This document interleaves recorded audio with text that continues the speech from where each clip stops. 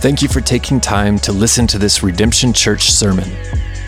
Redemption Church exists to make authentic disciples who live for the glory of God and the good of our world. We want to help everyday people wake up to a deep, meaningful life in Christ. We pray this sermon will help. For more information about Redemption Church and for additional resources, please visit redemptionokc.com.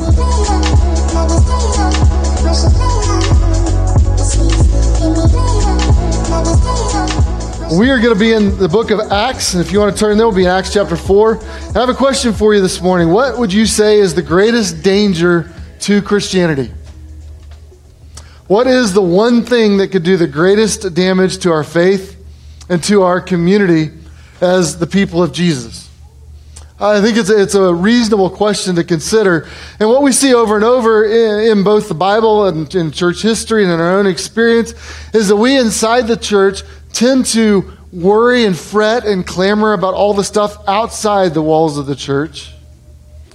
But what the greatest danger is actually inside the walls of the church. The thing that could cause us to stumble is actually in here with us. See, it's easier for us, I think, sometimes to worry about politics and culture and people dissing the Christian faith on TikTok or Facebook, depending on your age.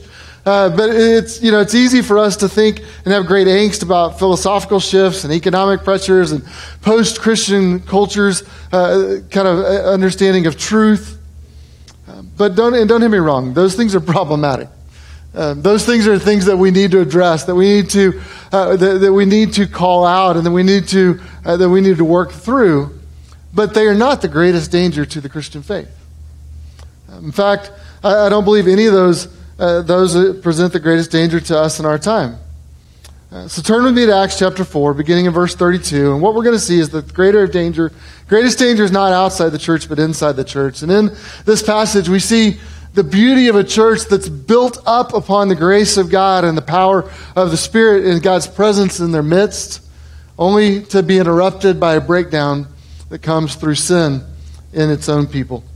Look with me at starting in verse 42 or 32. It says, "Now the full number of those who believed were of one heart and soul. No one said that any of the things that belonged to him was his own, and they had everything in common. And with great power the apostles were giving their testimony to the resurrection of the Lord Jesus, and great grace was upon them all. And there was not a needy person among them.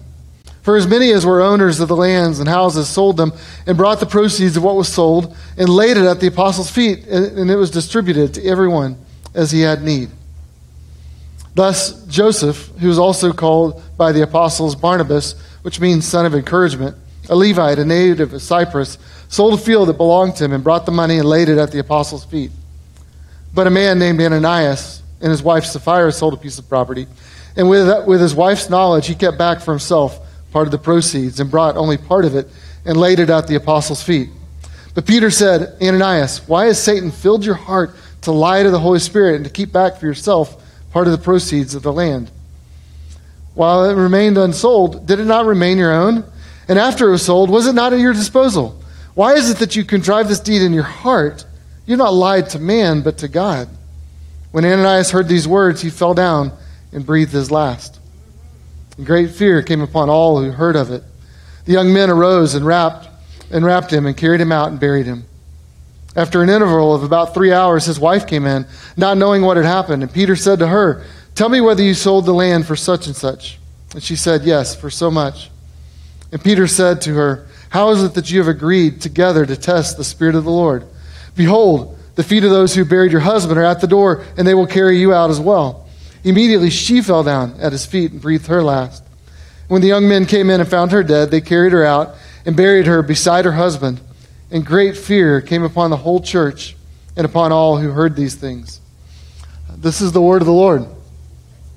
And in it, we see one of the more terrifying, I think, troubling passages that we see in the New Testament. One of that for modern ears is oftentimes hard for us to hear, and in a way, this can be very difficult to understand, not because it's complex, but because it's just hard truth. And it's not because it's difficult to comprehend what happens, it's difficult to accept what happens. So let's walk through this story and see if we can make some sense of it. Now, let me just refresh for you and remind you kind of what's happened in Acts so far. After Jesus died and was resurrected, he appeared to his disciples over the period of about 40 days. Over 500 people saw him, and he taught about the kingdom of God, taught about his return and the things that would happen there. But he told the believers that they were to be witnesses in Jerusalem and all Judea and Samaria and to the ends of the earth. And so you kind of have this movement of God that's supposed to take place as the disciples were to share the truth about Jesus' death and resurrection and the grace and the love of God that had come to them. They were supposed to share it where they were, and then they were supposed to move outward to share it to the ends of the earth. And so from this tiny little speck on a map, with a group that started with 120 people in one town, there was going to be a movement that spread throughout the entire globe. And in fact, that has continued even to this day.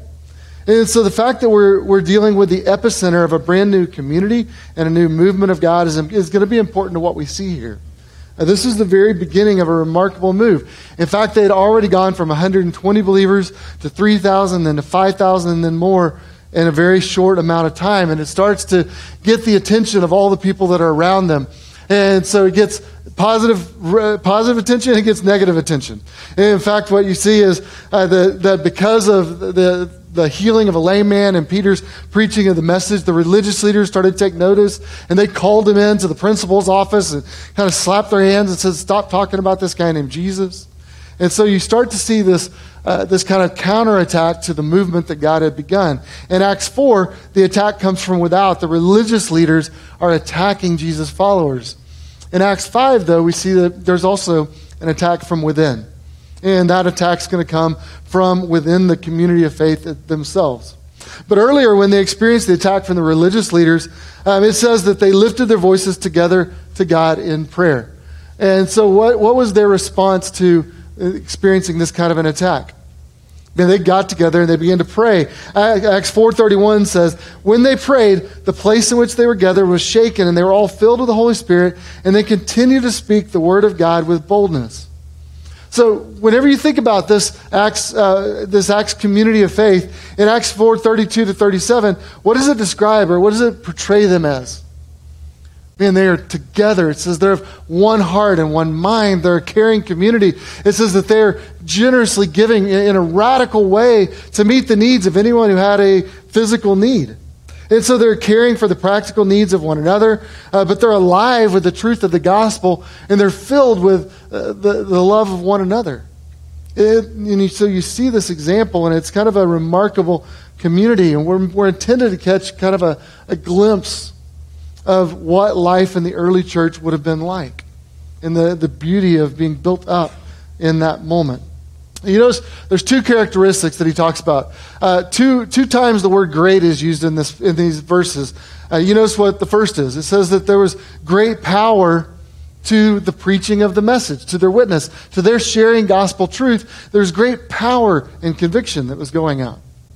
And then it says, and great grace poured upon them all. So you have great power of preaching, of sharing the witness, of testifying to the gospel truth, and you have great grace that descended or that rested upon all of them. And grace is really the foundation of the message of Christ. That these two things went together. And so we see that they're experiencing God's presence in their midst, and they're through the preaching of the word. And they're also experiencing God's favor and his shining his light upon them in the experience of their relationships that is really a result of grace. And it's interesting. What was it that they prayed for if you look at the verses just before this? They prayed and asked God for boldness. In the face of pressure, in the face of hardship, in the face of difficulty, they said, God, would you make us bold? They didn't say, God, would you just make it easy? God, would you just take all the pressure away? God, would you take all the hardship and all the persecution and all the questions and everything outside the walls of the church? Would you just make it all go away and make life easier on us? They didn't pray for that. They prayed and said, God, would you make us bold to trust you deeply in the midst of everything we're going through?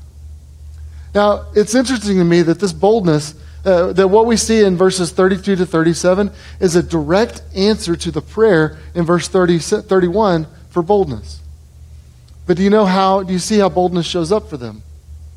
Boldness shows up in their trust in the gospel and the grace of God, but also in the practical sharing of the community. So it shows up in word and in deed. Isn't that true in the life of a community? Isn't that what you want? You want there to be truth, but you also want there to be love. You want there to be boldness in terms of the words that are spoken, but you also want there to be actions that mirror those words. What do we say when you don't have both?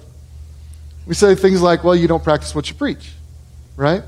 Like, you got a good message, you sound really good, but you don't actually live out the things that you say. You don't practice what you preach. You need word and deed. You need truth and love. You need the witness of the gospel, but you need also the grace of it being worked out in the life of the community and the relationships that are there. And so these two go hand in hand. You see that they're bold in their witnessing. They're sharing, they're telling people about the resurrection of Jesus.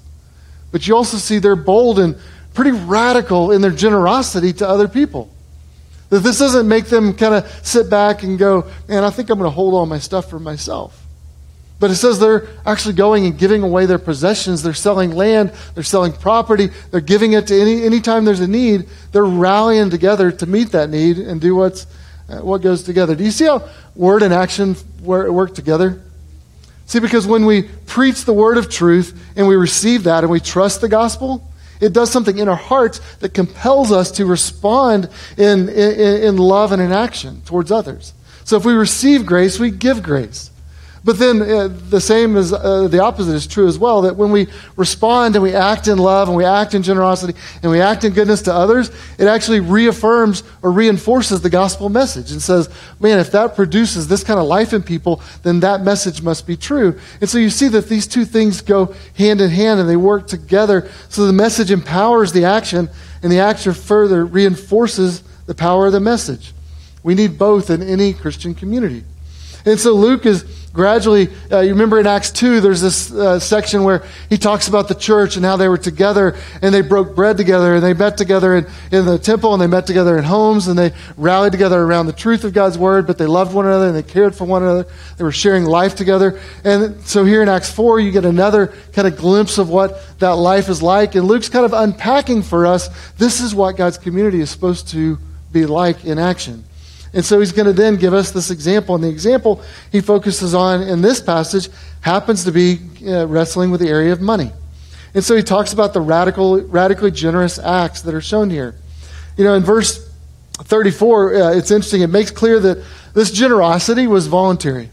This wasn't something that they were forced to do. It wasn't an obligation. This wasn't kind of a press down from above. Everyone's required to do this. But it was a voluntary thing. It says that as anyone had need, they would rally together and meet that need. And so there was a sense in which this happened over time as needs presented themselves. This has happened in the life of our church as well, just by the way. That there's been times in the life of our church where we've had people that have had needs, and the people of our church have rallied together, and it wasn't something top down that the leadership of the church said, we need to all go do this, and everyone needs to write a check for this. But there were people that came together and just said, hey, how do we care for so-and-so? And they began to write checks, and they took an account, and they got that money, and they put it together. I'll always remember a time when we actually had a conversation with a counselor, and there was someone in our church who was going through just some really difficult circumstances, but were also going through just some own personal struggles and other things. And so they were in counseling as they were walking through this. And in a conversation with the counselor said, you know, oftentimes people have a hard time ever turning the corner when they're in this situation. But then he said a pretty remarkable thing. He said, but I have great confidence that we're going to see progress here because of the community of your church that's surrounding this individual in the midst of this time. Isn't that a remarkable thing? That someone who's walking with this person individually through a process looks at the way you all loved and cared for her and said, I have confidence that she's going to work through this because she has the support of a community.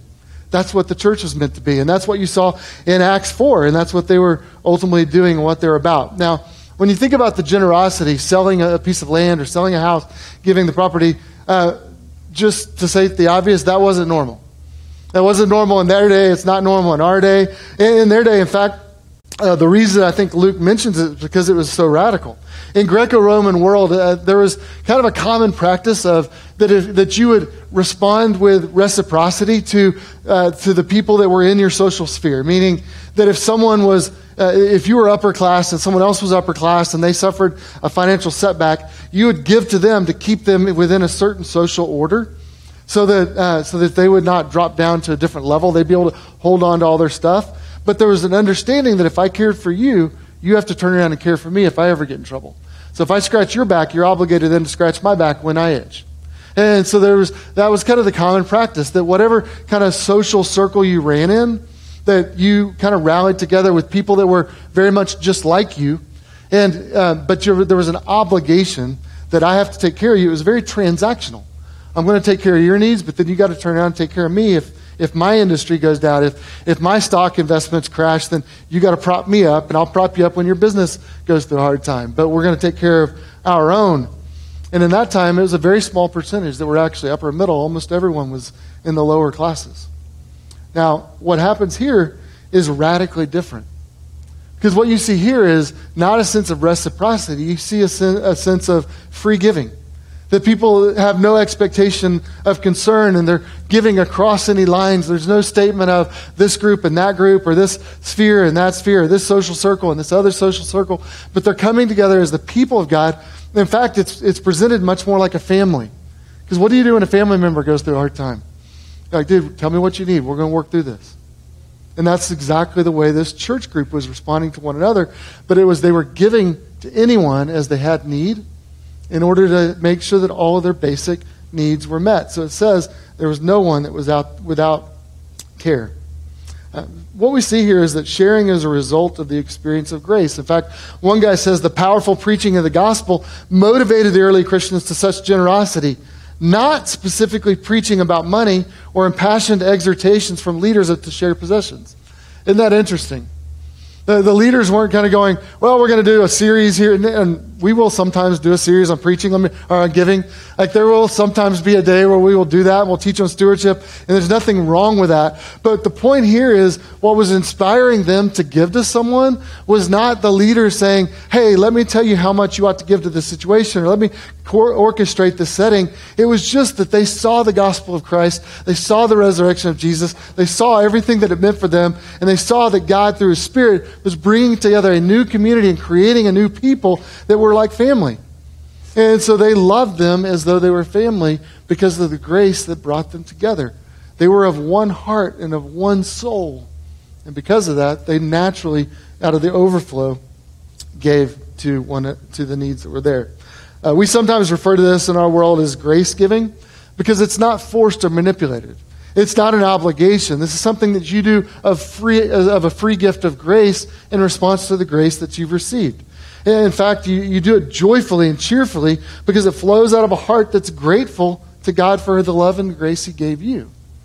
That ultimately is what I think it's pointing to. In fact, in 2 Corinthians 9, it says, one must give as he's decided in his own heart, not reluctantly or under compulsion, for God loves a cheerful giver.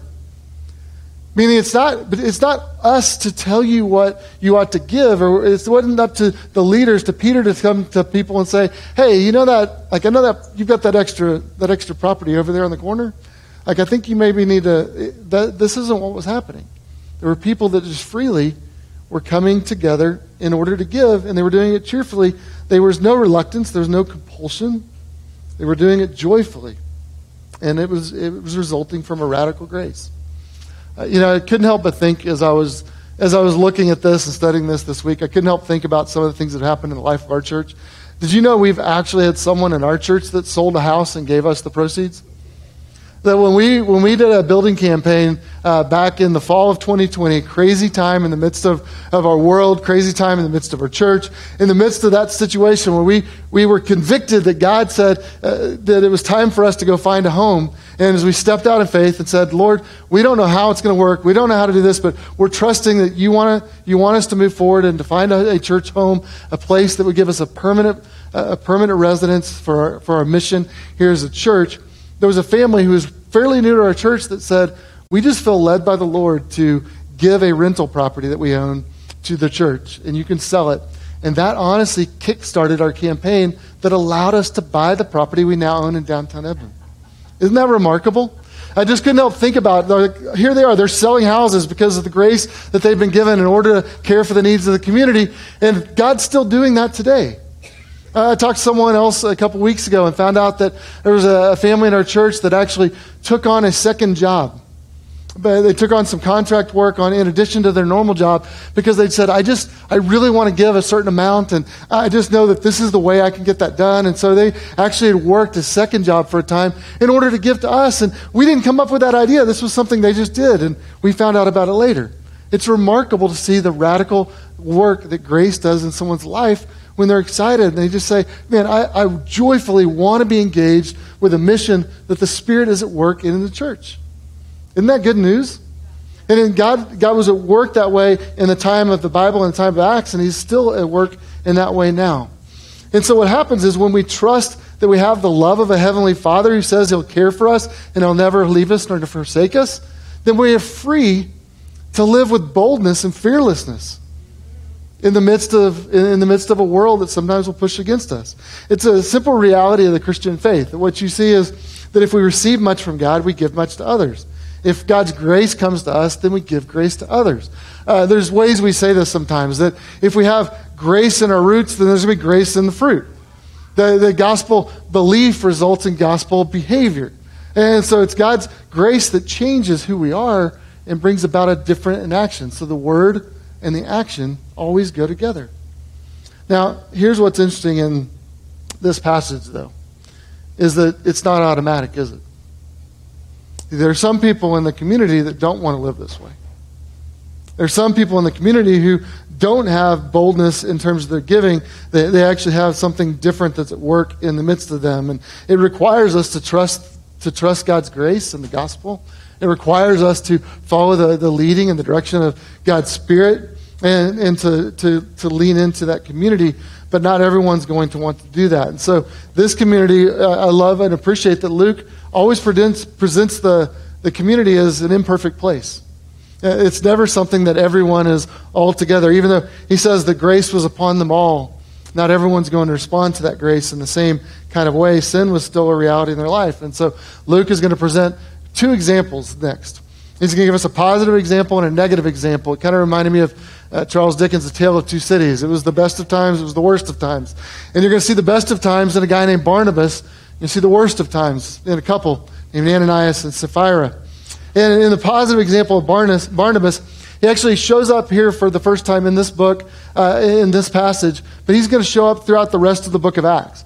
The apostles begin to call him a son of encouragement, because wherever this guy went, he just encouraged people. He just oozed grace and encouragement and love and kindness to all those that are around him. Don't you want people like that in your life? Can I get an amen? And can you use a few more of those? We need some Barnabases in our life, and we need them to surround us all the time. And what we see is Barnabas begins, and he sees a need, and he goes and sells a field, and he comes and gives the money to the apostles. It says he lays it at their feet, which is a little bit weird. Like, don't come lay money at my feet. I think in our context that would feel really awkward.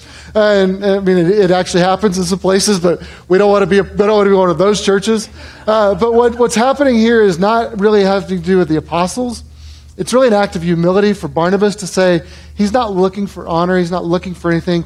He's just coming in quietly and setting something down and saying, I'm giving this to you without any strings attached. I'm surrendering this to you as though I'm just leaving it here, and you can do with it whatever you want, because I'm not going to dictate what it is that you need to do. I'm just giving it to the church and trusting that you're going to use it to meet the needs that are there. And that it's an act of humility on Barnabas' part that we see here. Now, here's the interesting thing.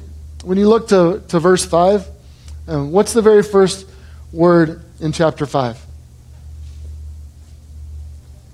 But. There's always a big but in the Bible, isn't there? You get this situation, and it's like Barnabas is doing this amazing, wonderful thing, but there's going to be a contrast. And when you use that word, what it's saying is that we were going the right way, but something's going to turn us around and go another direction. And Luke is very purposely going to contrast Ananias and Sapphira to what it is that Barnabas did.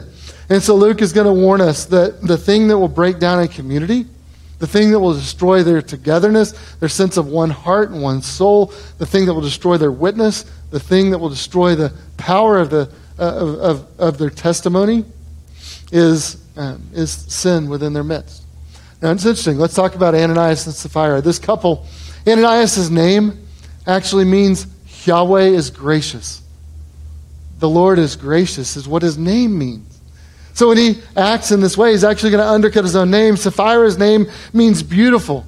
And you have this beautiful community that's taken place, but sin is going to come in and corrupt this situation. So Ananias and Sapphira, they sell a piece of property, they bring the proceeds, they give it to the church, but they lie about what it is that they're giving.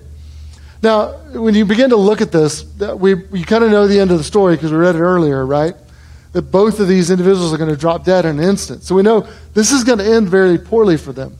And if you're like me, when I see someone that's judged instantaneously in a sense like that, what ought to happen for us is we go, well, what did they do? I don't want to do that.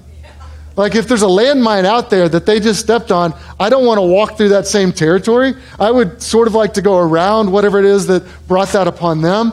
And so, in fact, twice it says in here that great fear descended upon the community. So the people that watched this felt probably even stronger than you and I do when we think about this kind of thing unfolding. So what is it that really was the problem with what they did? At first, you might think the sin was that they kept back part of their money. It's like, well, they didn't give everything. They should have given more. They should have, if they'd have given more, then God would have been happy with them. But do you notice that's not at all what happens in the passage? In fact, Peter says the exact opposite. He looks at them and he just kind of dumbfounded. He says, how could you? Why would you lie about what it is that you gave? And he goes through a series of questions. He says, look, was that property, did it not belong to you already?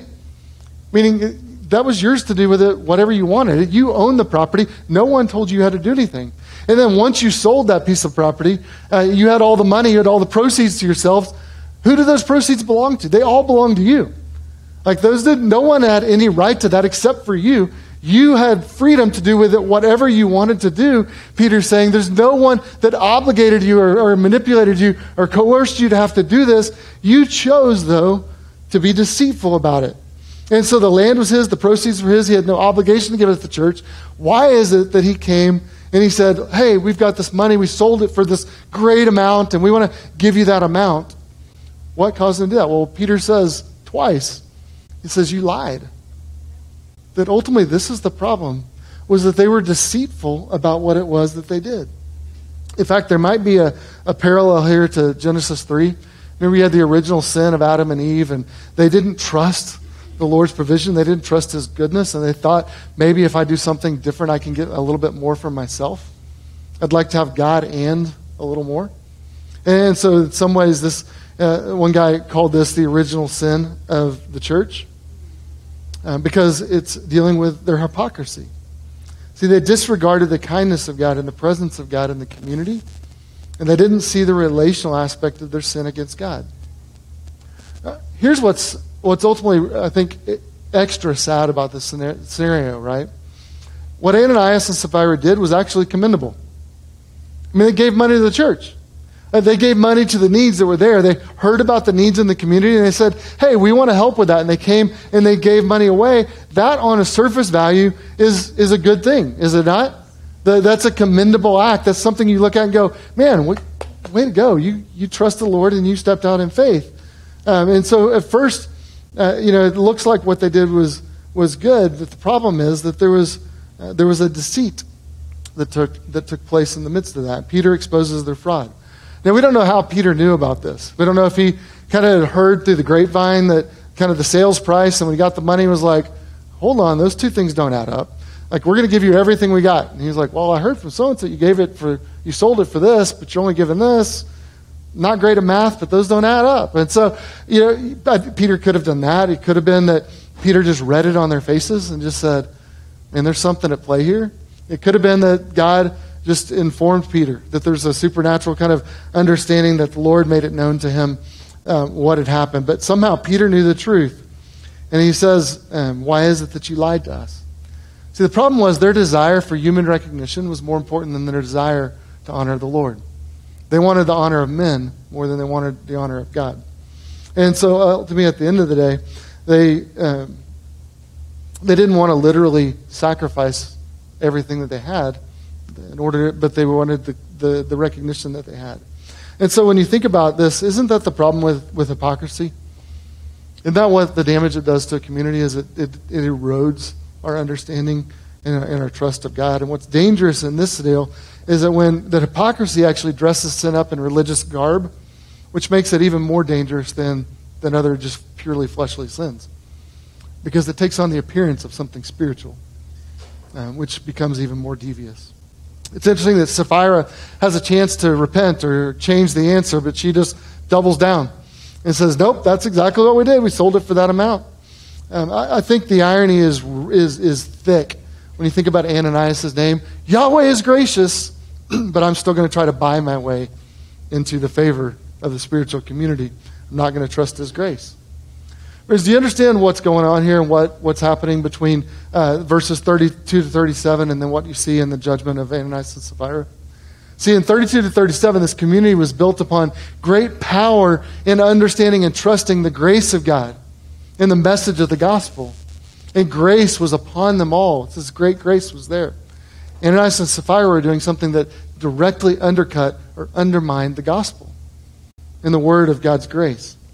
G.K. Chesterton said, the greatest argument against the truth of Christianity is the lives of Christians. Yes. Isn't that painful? Yes. And is there any more frequent argument that we hear from friends who are not believers than that the church is filled with hypocrites?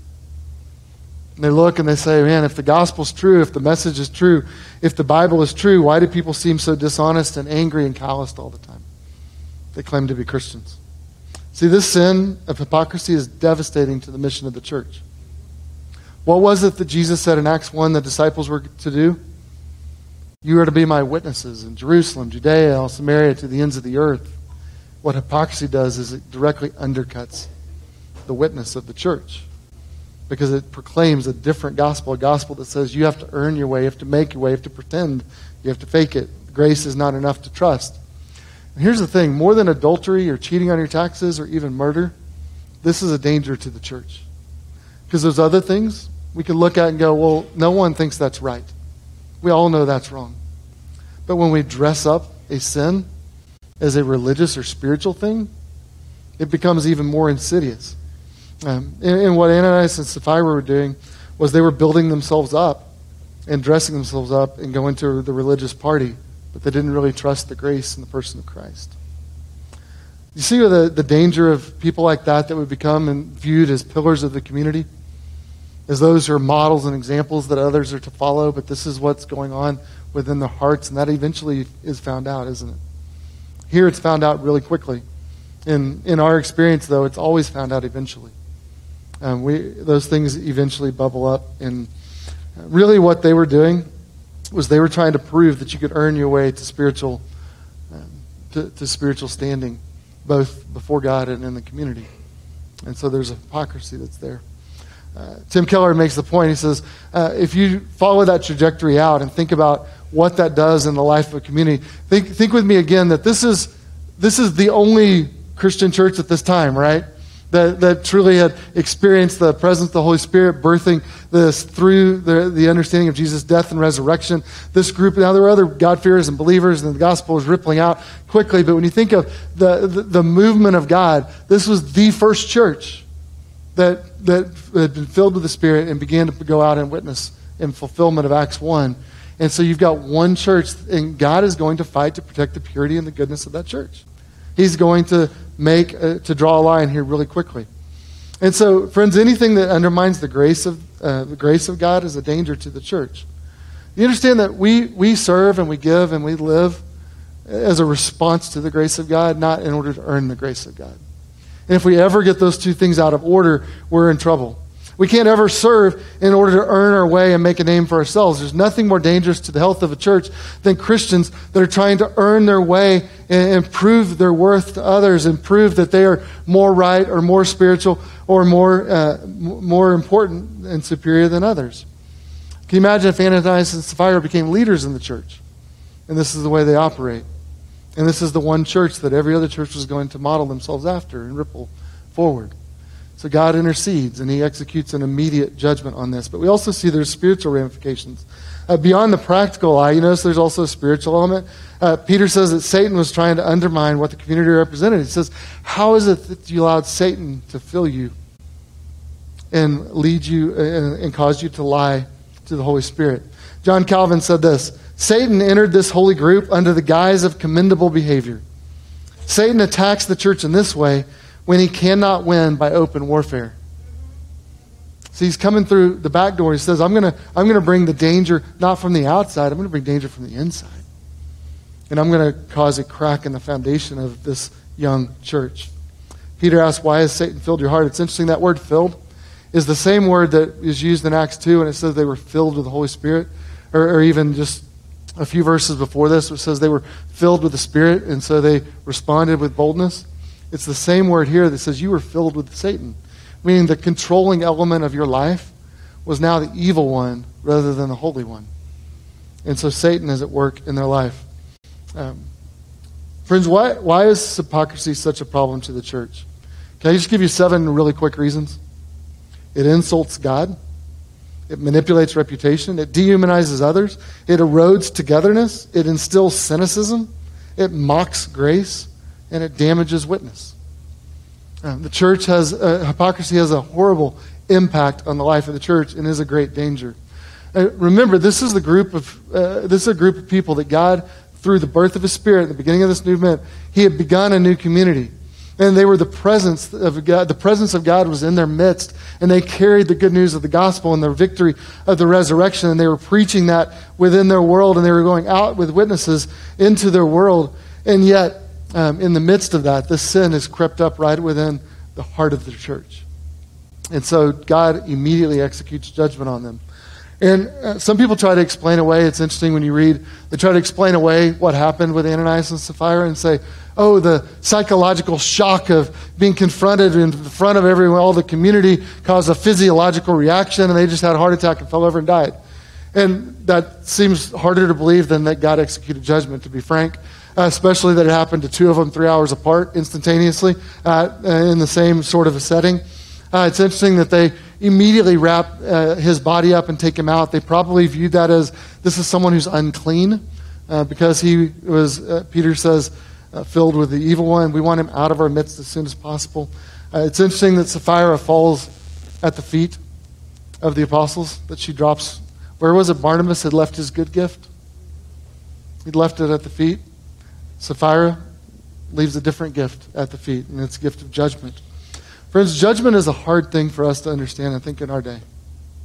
And yet judgment is throughout the Bible. And oftentimes in the Scriptures, whenever you see a new community or a new movement of God show up, God will execute judgment to just issue a warning to the people of God that I am to be treated as holy, that I am in your midst, that I see everything that happens. The intent of this passage is for us to go, oh, the Holy Spirit sees everything, and the Spirit is the one, and we are accountable for everything that we do. But you see it in Moses with the golden calf. You see a judgment that's executed there. You see it with Nadab and Abihu. You see it in Joshua 7 with Achan's sin. You see it with David in the new community with the Ark of the Covenant. You see these judgments that are issued as warnings for us to understand that God will be treated as holy and that we're to trust ultimately and put our confidence in Him, not in ourselves. And so ultimately this is what happens. You think about it sometimes. Kids, parents, do you do this with your children? Like, you understand when they're little, you have to keep them on a pretty short leash. Like, if you let them get a block down the road, it's hard to keep them out of the street. But if they're close by, you can sort of keep them there. I think it's that sort of thing. I know oftentimes in talking to teachers, they go, man, the first 3 weeks of school, you got to kind of, draw the line and make sure everyone understands what's happening, because they need to understand the rules and the way we work and the way everything does that. I think there's a little bit of something like that happening here, where this new church, this one group of people that God has begun this movement on that's going to ripple out through the earth, He says, look, we've got to get this right. And so He sort of hits fast forward on what's going to happen to Ananias and Sapphira later and says, let me just show you what the trajectory of this kind of behavior leads to when you're not really trusting the love and the grace of that I'm offering, but you're ultimately trying to earn your way through your own operation. And so He executes a judgment. Let me just shift and ask a question. What do we do with this? Because that can be a hard question, right? Well, what is it how do we respond to this? And I think the answer is pretty clear. We actually need to go back to what it was the early church did. Do you remember what it was that gave them boldness, or when this boldness showed up, what it was that was prevalent in their community? In verse 33, it says, and with great power, the apostles were giving their testimony to the resurrection of the Lord Jesus. and great grace was upon them all. You know what the antidote to hypocrisy is? It's Jesus and his grace. The antidote to hypocrisy is trusting the gospel. The antidote to the gospel is being more fearless about what it is that Jesus has done for us through his death and resurrection. And when we understand that Jesus died, he paid for all of our sins. He said it is finished on the cross, and he went to the grave, and then he John Wicked his way out of there and dominated sin and death and stepped out of the grave victorious over it all because it could not hold him down. And there was nothing to stop him because of who he was and what he accomplished for us.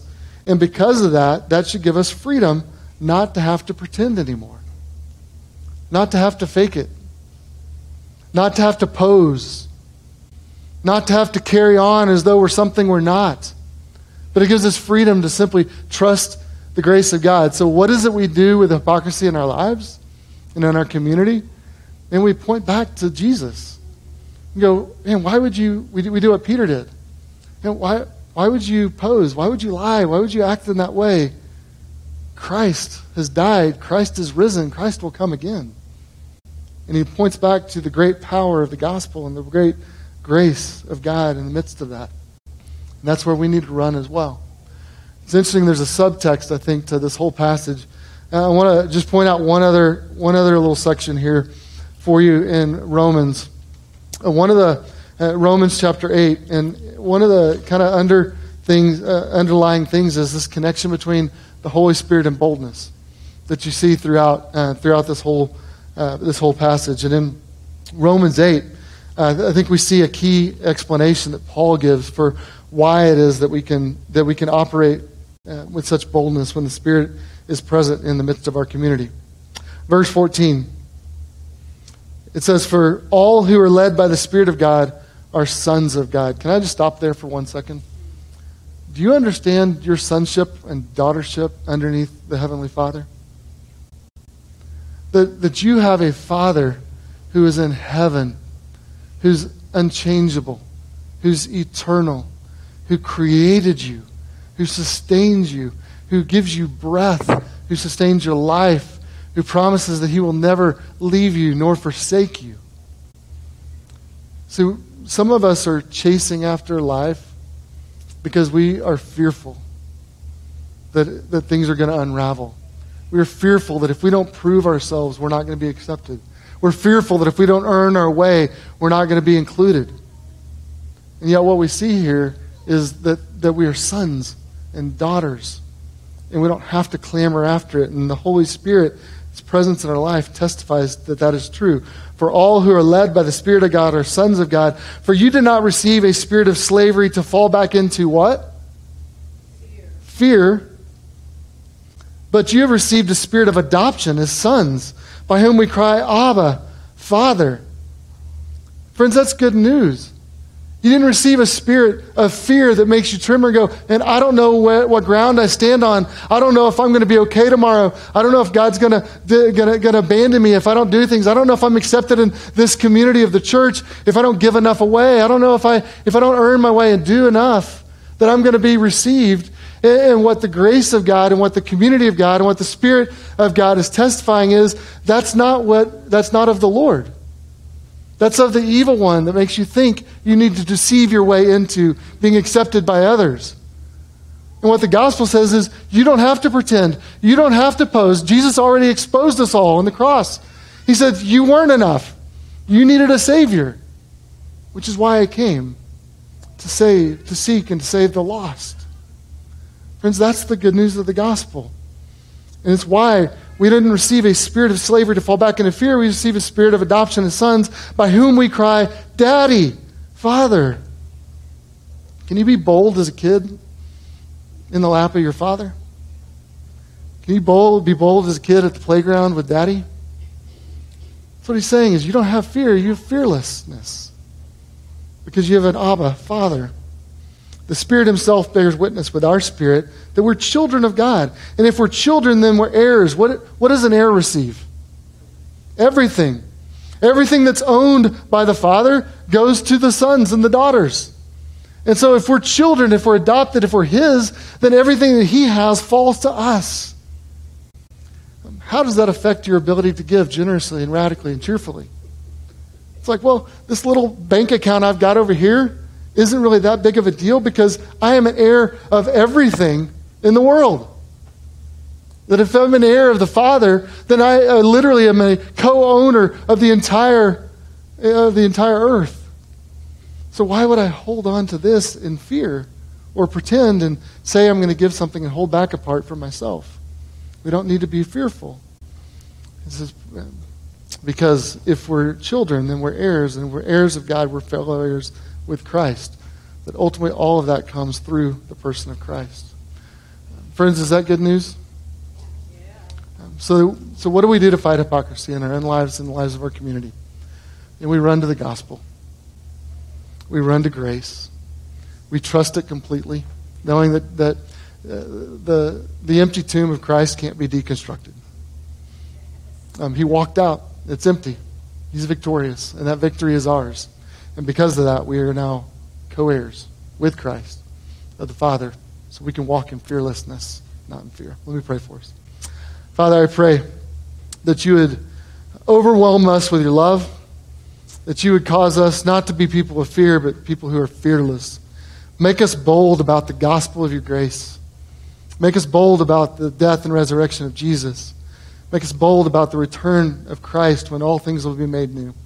And because of all that, make us bold in our love towards one another and our generosity to others and the way in which we serve and give and live in our world.